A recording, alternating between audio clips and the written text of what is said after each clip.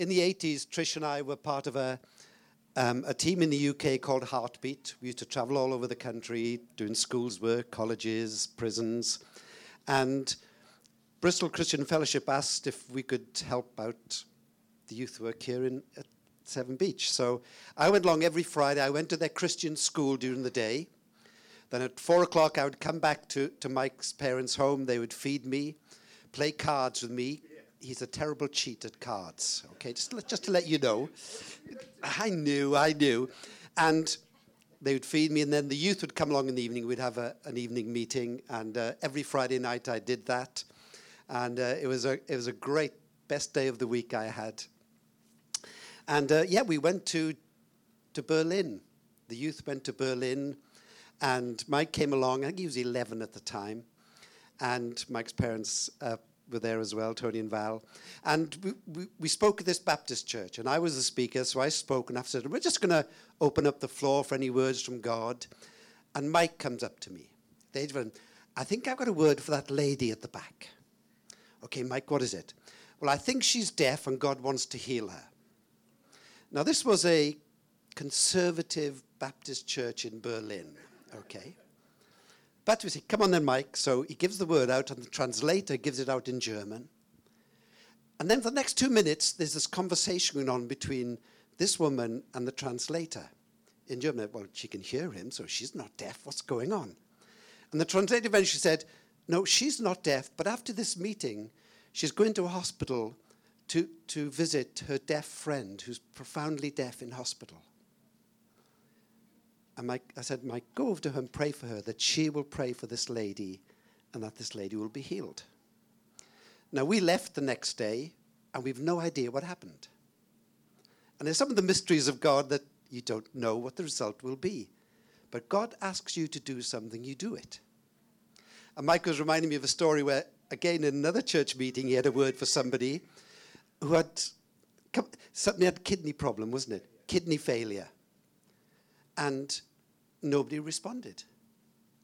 I said, come on, you're right, Mike. I know this is right. Give it out again. Is it a boy or a girl? He said, I think it's a girl. Nobody responded.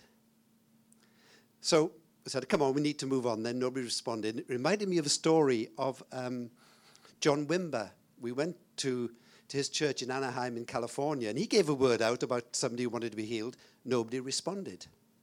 He even gave the name of the street that this girl lived in, and nobody responded. And he said, no, well, let's move on. At the end of the meeting, somebody came up to Mike and said, I have a friend who needs a new kidney.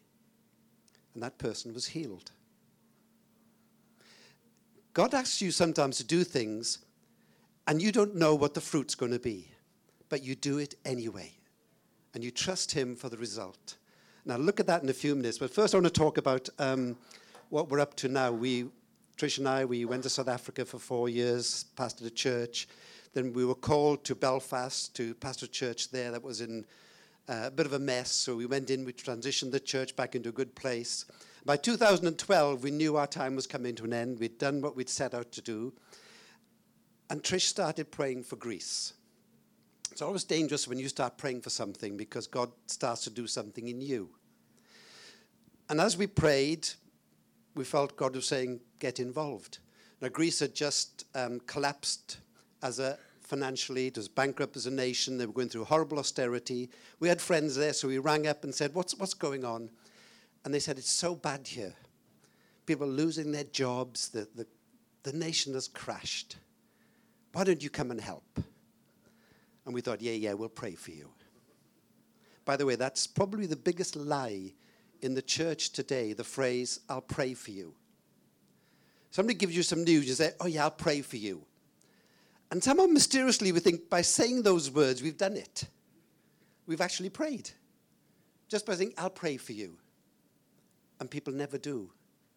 And Trish and I recognize that in ourselves. So now when everybody says to us, I'll pray, can you pray for me? We'll stop whatever we're doing and we'll pray then and there. We'll say, right, we'll pray right now because we'll probably forget in 2 days. So don't make empty promises. Say you'll do something, just do it right then and there. So anyway, Trish went out to Greece to visit to see what it was like with her mum, came back, and it was dreadful. And at the end of 2012, we knew it was right to leave City Church in Belfast and felt it could be Greece, but we didn't rush. We went back to our home church, which was Frontline Church in Liverpool, and said, this is what we're thinking. They said, well, you've just been 5 years in a church, take a break. And we spent 9 months just resting in Liverpool and seeking God, but we knew we were to go out to Greece. We got there in September 2013, just Trish and me and our one friend who was a lawyer. She'd been in Athens. After the crash, there was no work. She went back to her hometown of Halkidha, which is about an hour away from Athens, and had to live above her parents, which is quite a traditional thing to do in Greece. And that's all we knew. We went to Halkidha to visit her in June 2013. And as we were there, we was talking about what we might do and said, well, we've got no support, no church is sending us. We just feel God's telling us to come. Said, oh, there's a language school in Halkidha. There's quite a few. Well, let me ring one. So our friend rang this school and said, oh, I've got a friend he's a teacher originally. I'm a PE teacher, believe it or not, despite the hand. I used to be a PE teacher first and foremost, but I taught English. So we rang up the school and said, come and have an interview. Now, I was sitting on the beach in T-shirt and shorts, said, come now. So I literally went to the school in T-shirt and shorts and had an interview to be an English teacher, teaching English as a foreign language. And the end of 30 minutes, yeah, you've got the job. Can you start in September? Now, Trish and I could have said, yeah, well, we could do that, but is it right? And do we know? But God had opened a door. When God opens a door, just go through it. Just take a risk and see what happens. So Trish and I ended up in Halkidha, September 2013, and our church was me and Trish, Peppy, our friend, and her dog. There was the four of us. We counted dogs in those days because we needed the numbers. And for 6 months, we prayed over the city. We walked the city. And guess what? Nothing happened. We thought, right, there's apparently a waterfront with lots of coffee shops. We'll sit outside, we'll open our Bibles, and they'll find us. People will come to us. Did they heck? Not one person. But we prayed, we walked up and down, and we discovered the culture of Greece. And in Greece, you're Orthodox or you're dead. They actually teach, if you're not from the Orthodox tradition, you will not go to heaven. That's their teaching. And anything other than Orthodox is a cult. So I realized she was us trying to tell people about church, and they were thinking, you're a cult. And so we realized we had to do something different. We had to build relationships. And the key to the last 6 years of us in Greece was building relationships with people, meeting families, talking to them, letting them discover we're fairly normal, learning their cultures, what they do, how they live. And after 6 years, we're almost beginning to understand the Greek culture. It takes time. But we've got a group now, there's about 50 or 60, if they were all to turn up on the same day, which they never do. The Greeks don't do calendars. They don't do dates. You could say to them, right, next week we're going to do this, and they'll go, maybe. Who knows? It's a week away. Who knows what's going to happen in a week's time? You cannot plan. You just got to live day by day. But we've persevered, we've grown, and this is it.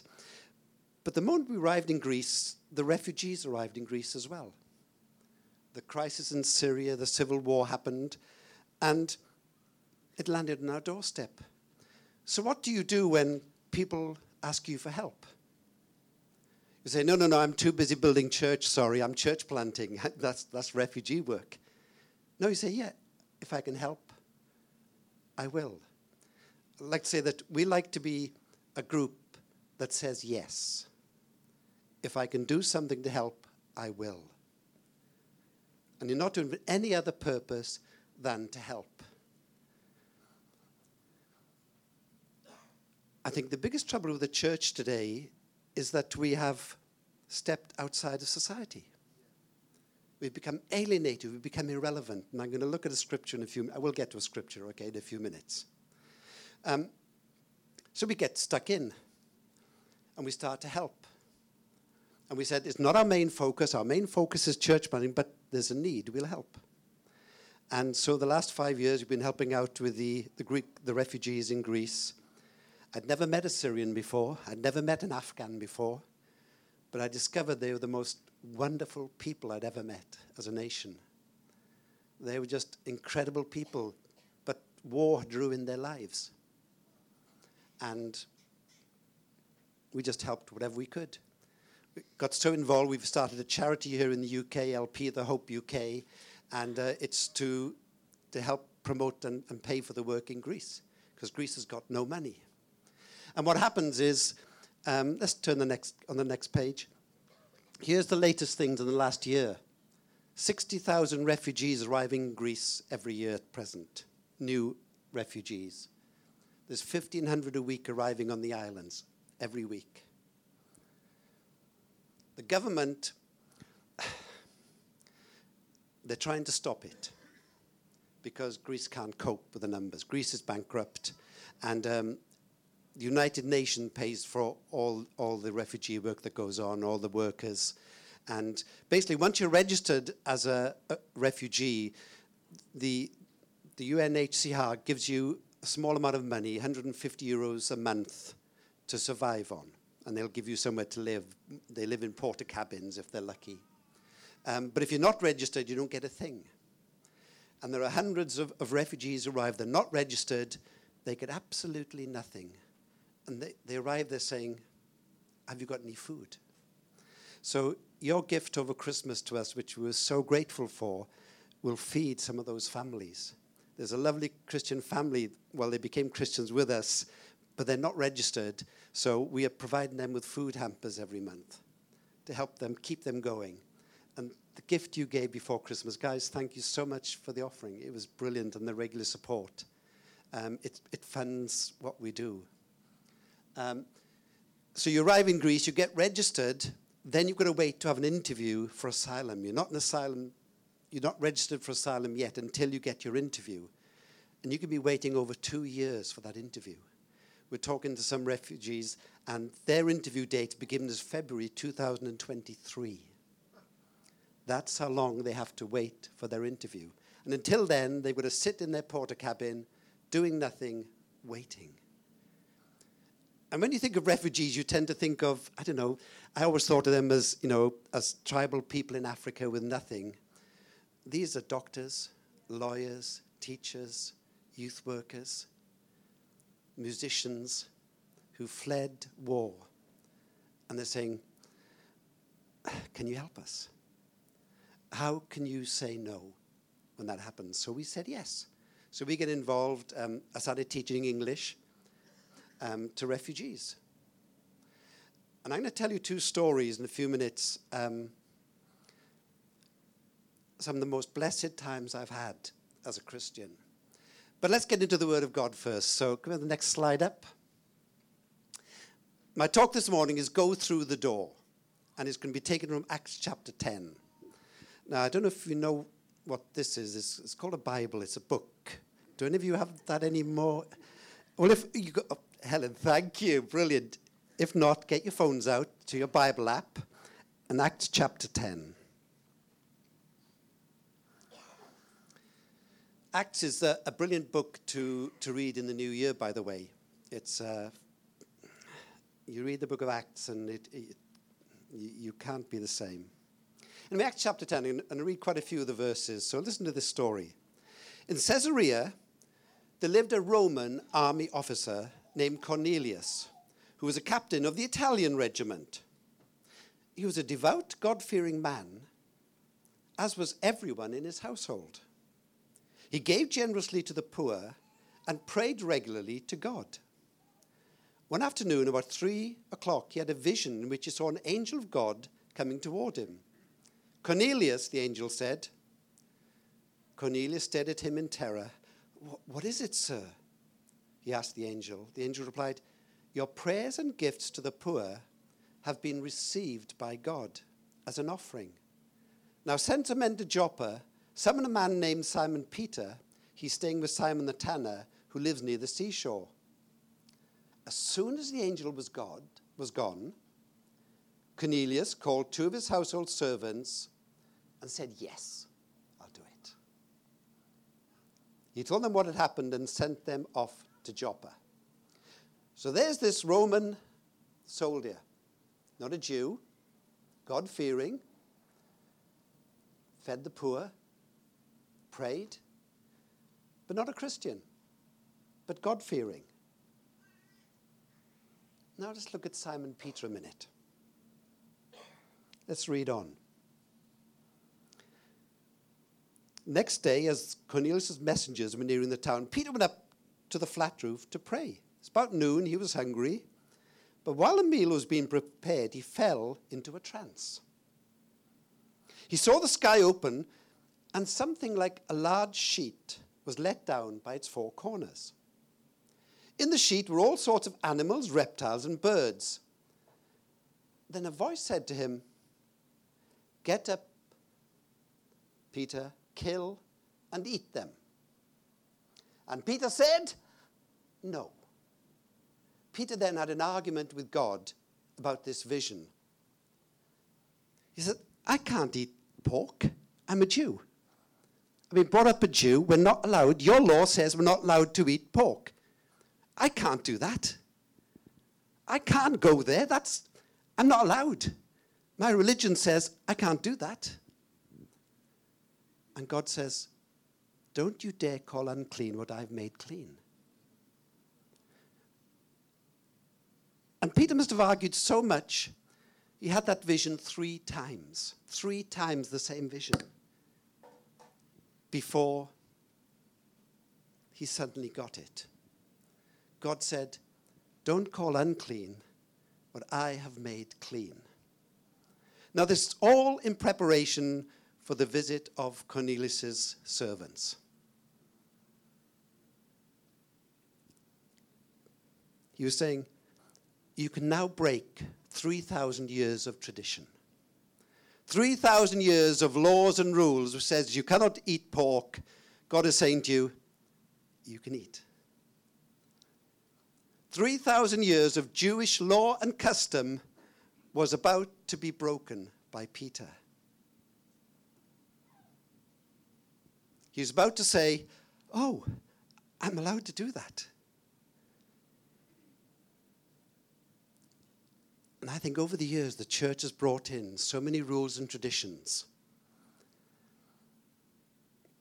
And God is saying, we need to just to revisit some of these and see why is it that we're not doing things.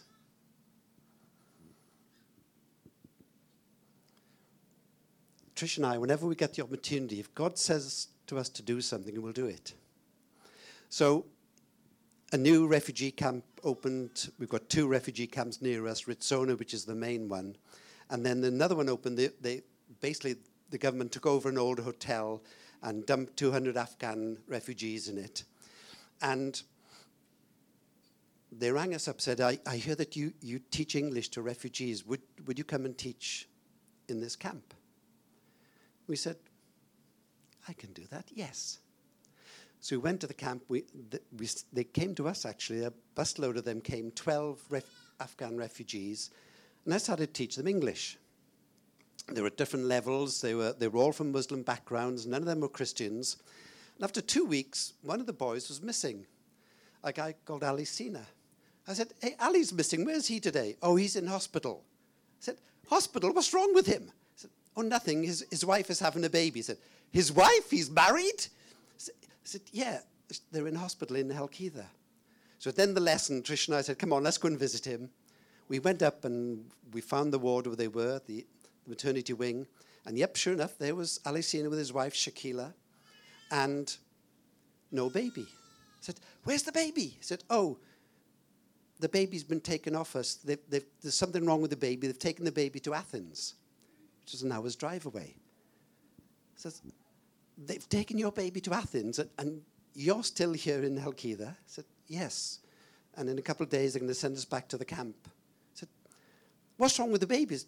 We don't know. They're not telling us. They don't know. Now, this is a red rag to the bull for Trish. Trish is an ex-nurse, and when she finds something like that, her temper rises slightly. So she storms out, finds the midwives, and says, "What's happening?" Said, "We don't know. Something wrong with the baby. We've sent the baby to Athens." And nothing. So then she's ringing the social worker for the refugee camp saying, "We've got a parent here, and where's her baby?" "Oh, we'll find out for you." So we said to them, "We're going to find out. We're going to find out where your baby is. We're going to sort this out for you." The next day, they discharged Shakila, and Alisina was there. And in Greek hospitals, they don't feed you unless you pay the money under the table. So we picked them up next morning. They were starving, hungry, still didn't know anything about their baby. And Trish said, "Come on, back to our apartment." So we took them back. We fed them. We gave them showers. And we made phone calls. And we discovered the baby had been taken to a children's hospital in Athens. And the midwife said, "Well, if you go there and the baby's okay, they will allow the mother to take the baby home." So we said, "Come on then, we're taking you to your baby." So we pushed them in the car, and off we drove to Athens, an hour's drive. As we were leaving Halkida, the social worker rang up and said, "Oh, there'll be a slight problem in that they'll only release the baby if the mother can breastfeed the baby successfully." Okay, so we stop at a chemist, buy a breast pump, and get back in the car. So we're driving along, and in the back of the car, there's Trish teaching Shakila how to use the breast pump. And there's me turning the mirror of the car away, and just my eyes fixed straight ahead driving. Said, "This has never happened to me before." And we get to Athens. We find the hospital. Not allowed in, so we ring the bell.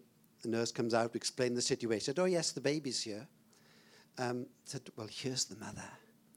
Says, "Oh, wait a few minutes." And a few minutes later, they came out and said, "Okay, the mother can come in," and Trish was allowed in. And let's get the next picture up.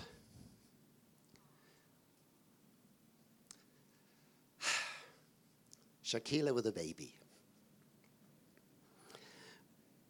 The doctor came out and says, "Listen, this baby arrived 2 days ago. No notes. We didn't know anything about this baby. What was wrong with her? Nothing. So we've just done tests and things, and she's fine." Said, "As long as the mother can breastfeed." And can she breastfeed, says Trish. Yes, she can. And they were allowed home. This couple, we feel like we're the baby's godparents. Believe Shakila's got a faith, but because of the company and whatever, it's like a secret faith, her and her husband. But I think they're secret believers now. And it's all because we said yes. Now, I'm going to tell you the second, probably most blessed time I've ever had as a Christian. Let's go on to the next slide.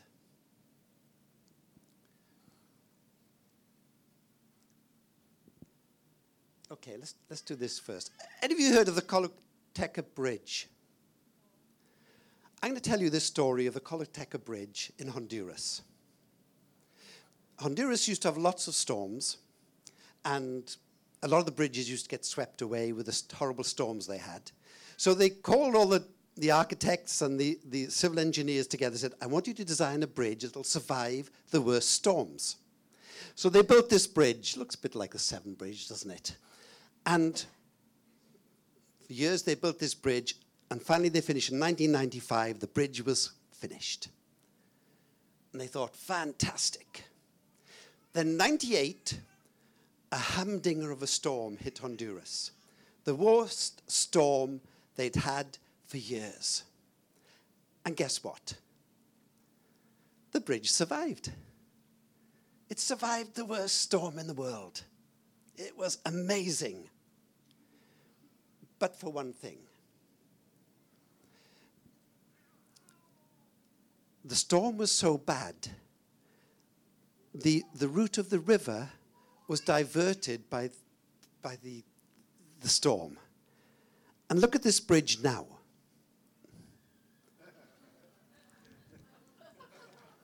The bridge survived, but the river moved. And the bridge has become irrelevant. It is standing there saying, what a great bridge I am. I can survive the greatest storm. But the river has moved. When I heard this story, I couldn't help think, I think this represents church. What a great structure we are. Look at us, aren't we fantastic? And society has moved.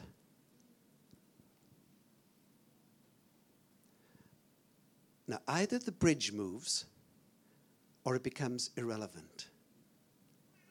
Or you need to build a new bridge. And we need to rebuild bridges into our communities. So Cornelius gets the call, come to Joppa. And because he'd had the vision, he realized God was saying, it's okay, you can go to a Roman soldier's house. So he travels, knocks at the door, and meets Cornelius.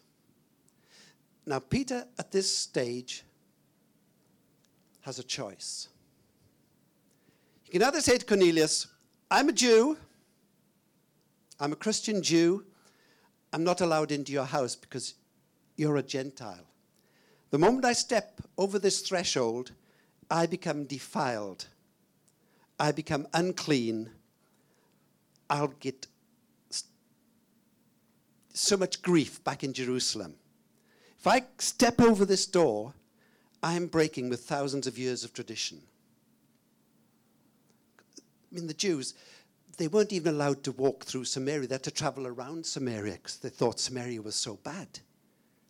The Jews brought in, no, you don't travel through it, you'll get unclean. You've got to walk around the country. And so Jews would detour around Samaria when they were traveling.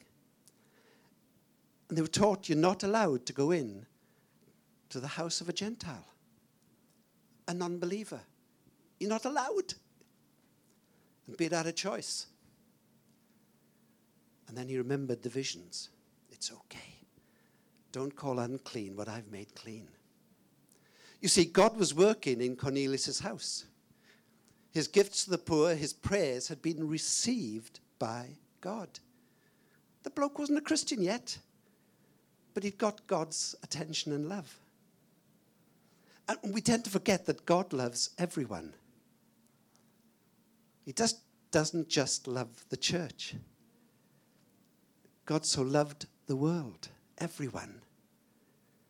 And God loves the people that don't know him yet. And believe it or not, I believe he's working in their lives, but they don't realize it yet. Cornelius knew something was happening. He got an angel visit. He said, something's happening here. Let's get the Christians in. Let's get Simon Peter in. So what did Simon Peter do? He stepped into the house and explained to them about Jesus. They were God-fearing. They were respected by the Jews, Cornelius, but he was a Gentile. And in the early church, there was a teaching going round that, yes, you can follow Jesus, but you must become a Jew first. You must get circumcised.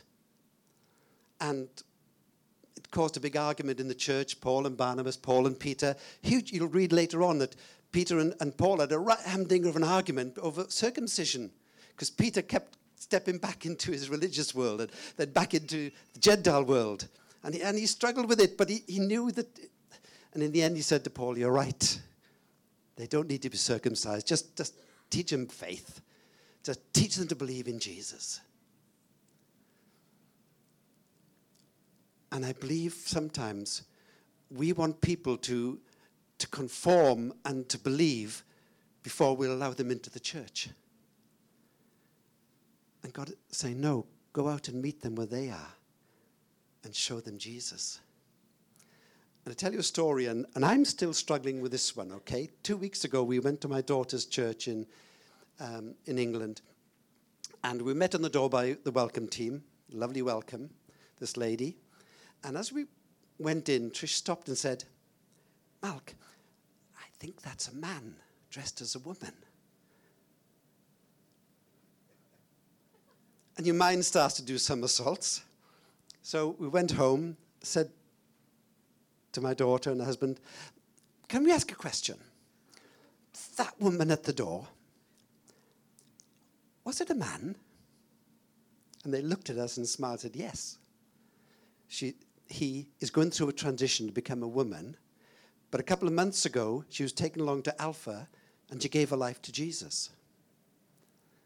So what does the church do? Does the church hide her away? Or do they say, no, let's welcome her in. Let's support the decision that's going on. And there she was at the welcome door. And that blew my mind. I got to be honest. I'm still trying to work out, could you give us something else to do, like serving in the coffee shop behind the counter? You know, what I'm saying is this. I believe it's time for us to go and meet the community where they are, rather than stay on your bridge, which is irrelevant. I'm going to tell you one more story. Let's go on to the next slide. The 94.7 cycle race in Johannesburg. Every year there's a great big cycle race that happens in Johannesburg. We were pastor of a church there. 28,000 cyclists cycle 94. It's the equivalent of Radio 1 radio station, the 94.7. And every year they sponsor this cycle race, and they cycle 94.7 kilometers. And one day, Trish and I were in this coffee shop, which happens quite frequently, Trish and I, and we saw a notice on the board.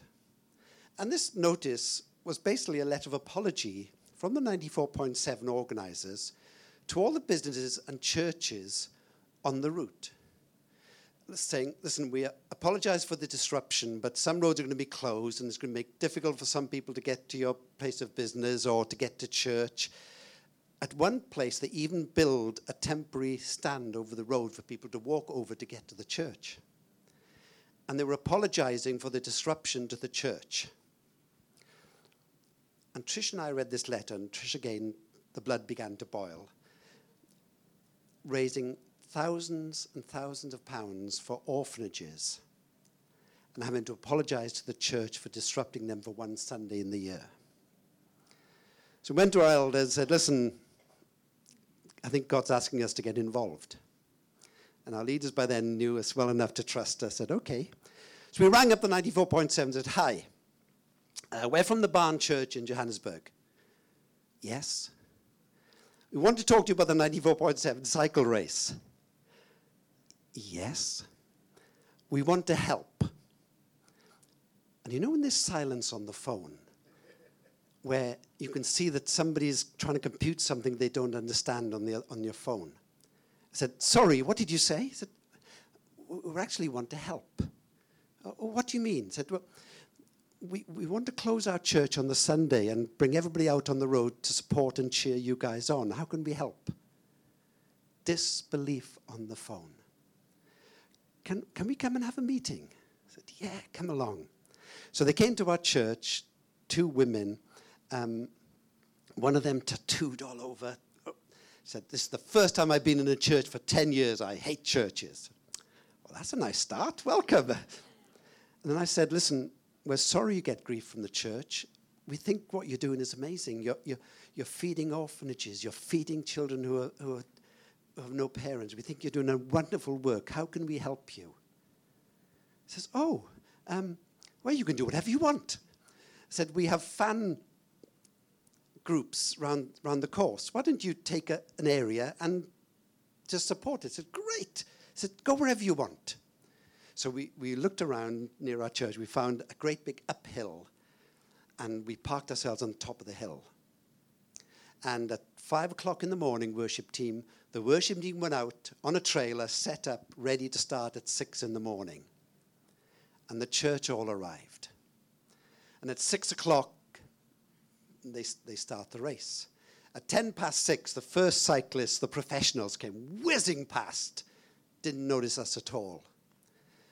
But as the morning went on, your casual cyclists started appearing. 27,500 of them. Panting up the hill, slowing down, And then they met us, cheering them on, giving them water. We had a place where anybody with a puncture could have their bikes fixed and carried on, and we cheered them.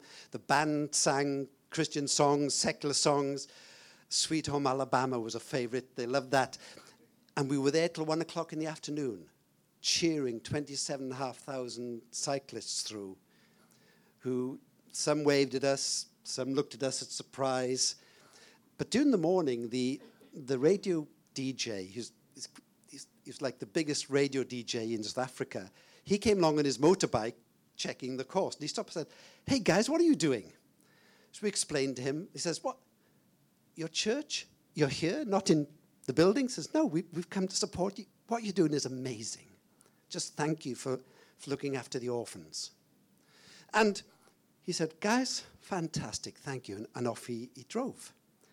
The next morning on his radio station, half through the morning, they were giving all the reports back of the cycle race. Then he said, "Oh, one thing I must say. There's a church called the Barn Church. And guys, you were out on the road yesterday. You closed your church for us. You were the vibiest place anywhere on the course. You guys are amazing. Thank you."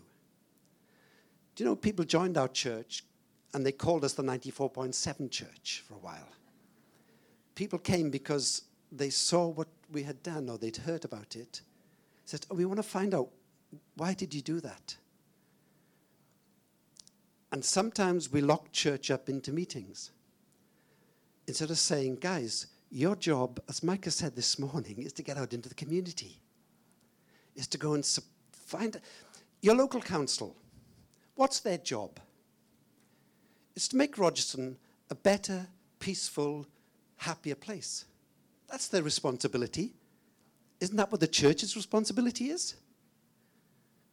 Can't we go to the council and say, "How can we help you? What can we do to help you?" We're not after souls. We just want to help. We want to support you in the work you do. How can we help you? The library, what do you do? Hey, we can do that. We can come in one day. We can volunteer to do something. When God gives you a door, go through it. Look around and see what you can do. This happened because we saw a poster and something stirred in us. And each one of us has got responsibility to represent Jesus where you are. Over Christmas, I was talking to my nephew and niece, and they go to CrossFit. Any of you go here? Good. I think it's the work of the devil. Fitness? What is this? But they go 6 hours a week. They go an hour every day. They're hooked on it. They say, "It's amazing." But you know what CrossFit call it? They call it their community. They call it their family. And they said, "Yeah, it's our family." And when they go there and they're doing the fitness work, they've got people cheering them on. Say, "Come on, you can do it. Go on, Josh. Come on, keep going. Come on. Get your target."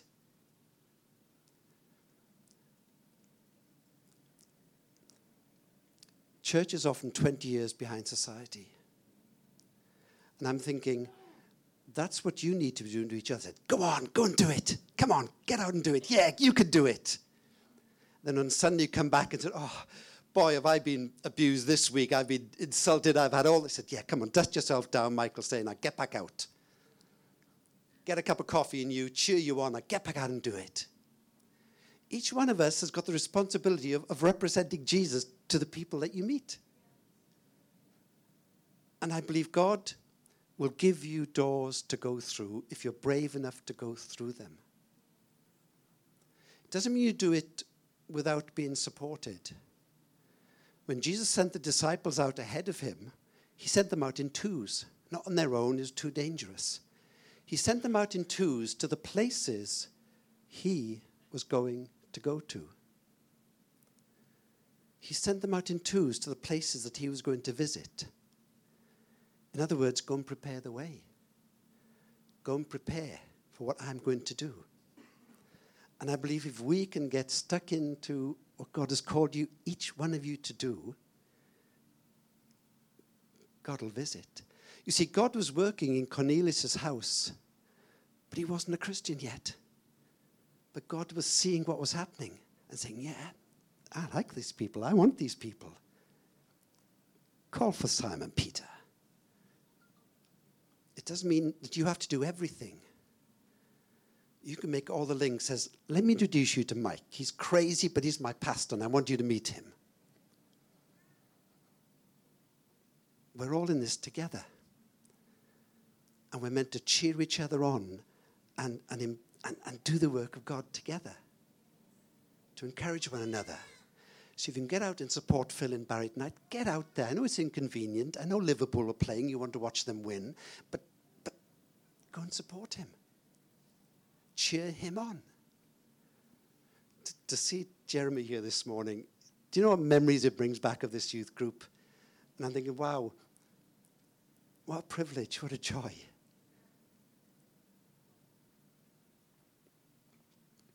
Last thing I want to tell you. Next slide.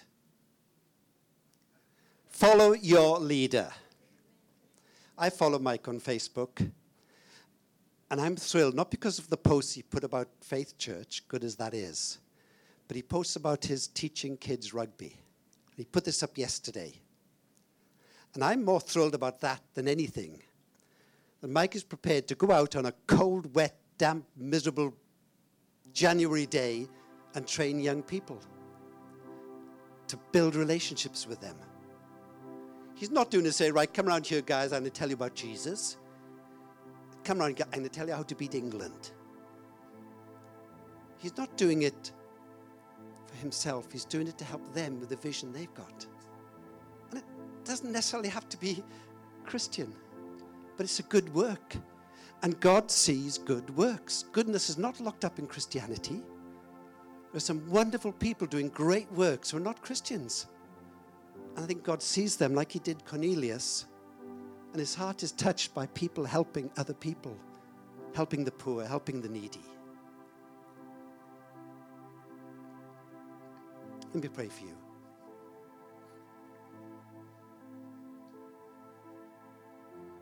Father, yours is the kingdom. And we pray every week, we use your prayer, Lord. Our Father who art in heaven, hallowed be your name. Your kingdom come. Your will be done on earth as it is in heaven. That means, Lord, we're meant to be doing the things that you're doing in heaven. You're asking us to do them on earth today. Your will be done on earth as it's being done in heaven. You want us to replicate what kingdom living is all about, what heavenly life is like. So give us the courage, Lord, to go through doors. Give us the courage, Lord, to serve. Give us the courage to say, yeah, I'm gonna go there. I can help. I can make a difference. And Father, we want everything we do to touch your heart, to be accepted, to have your anointing on it. But give us boldness, Lord. Give us, as the Welsh say, hwyl in our bellies, passion for your work. In Jesus' name, amen. One last thing I want to say. Yeah, come up, team. Scripture says that we go out as sheep among wolves. And you'll go to some places where they will reject you, where they'll spit you out and say, we don't want you. That's okay. We're told to go into a place, and if they welcome you, then stay with them and help them. If they don't, you just kick the dust off your feet and you go on to the next place. But do it with the support of a team around you. Don't be a lone ranger, but do it to say, come, Mike, I'm going to go and help serve in this area. Will you pray for me? It could be you go into the local pub and start talking to the people. The danger is you drink too much, get drunk. So you take somebody with you to stop you doing that. You protect yourselves. Because we do go out as sheep among wolves. And there are temptations, there are risks everywhere. But That's where we need to know the body is looking after us. And we come back and we report back, say, well, this is happening, but I've got this temptation. How do I deal with it? You're open and honest. Let's not become an irrelevant bridge. But let's go to where society is moving so quickly. It is changing. But let's go and meet them where they are, and let's make a difference. Amen? Amen.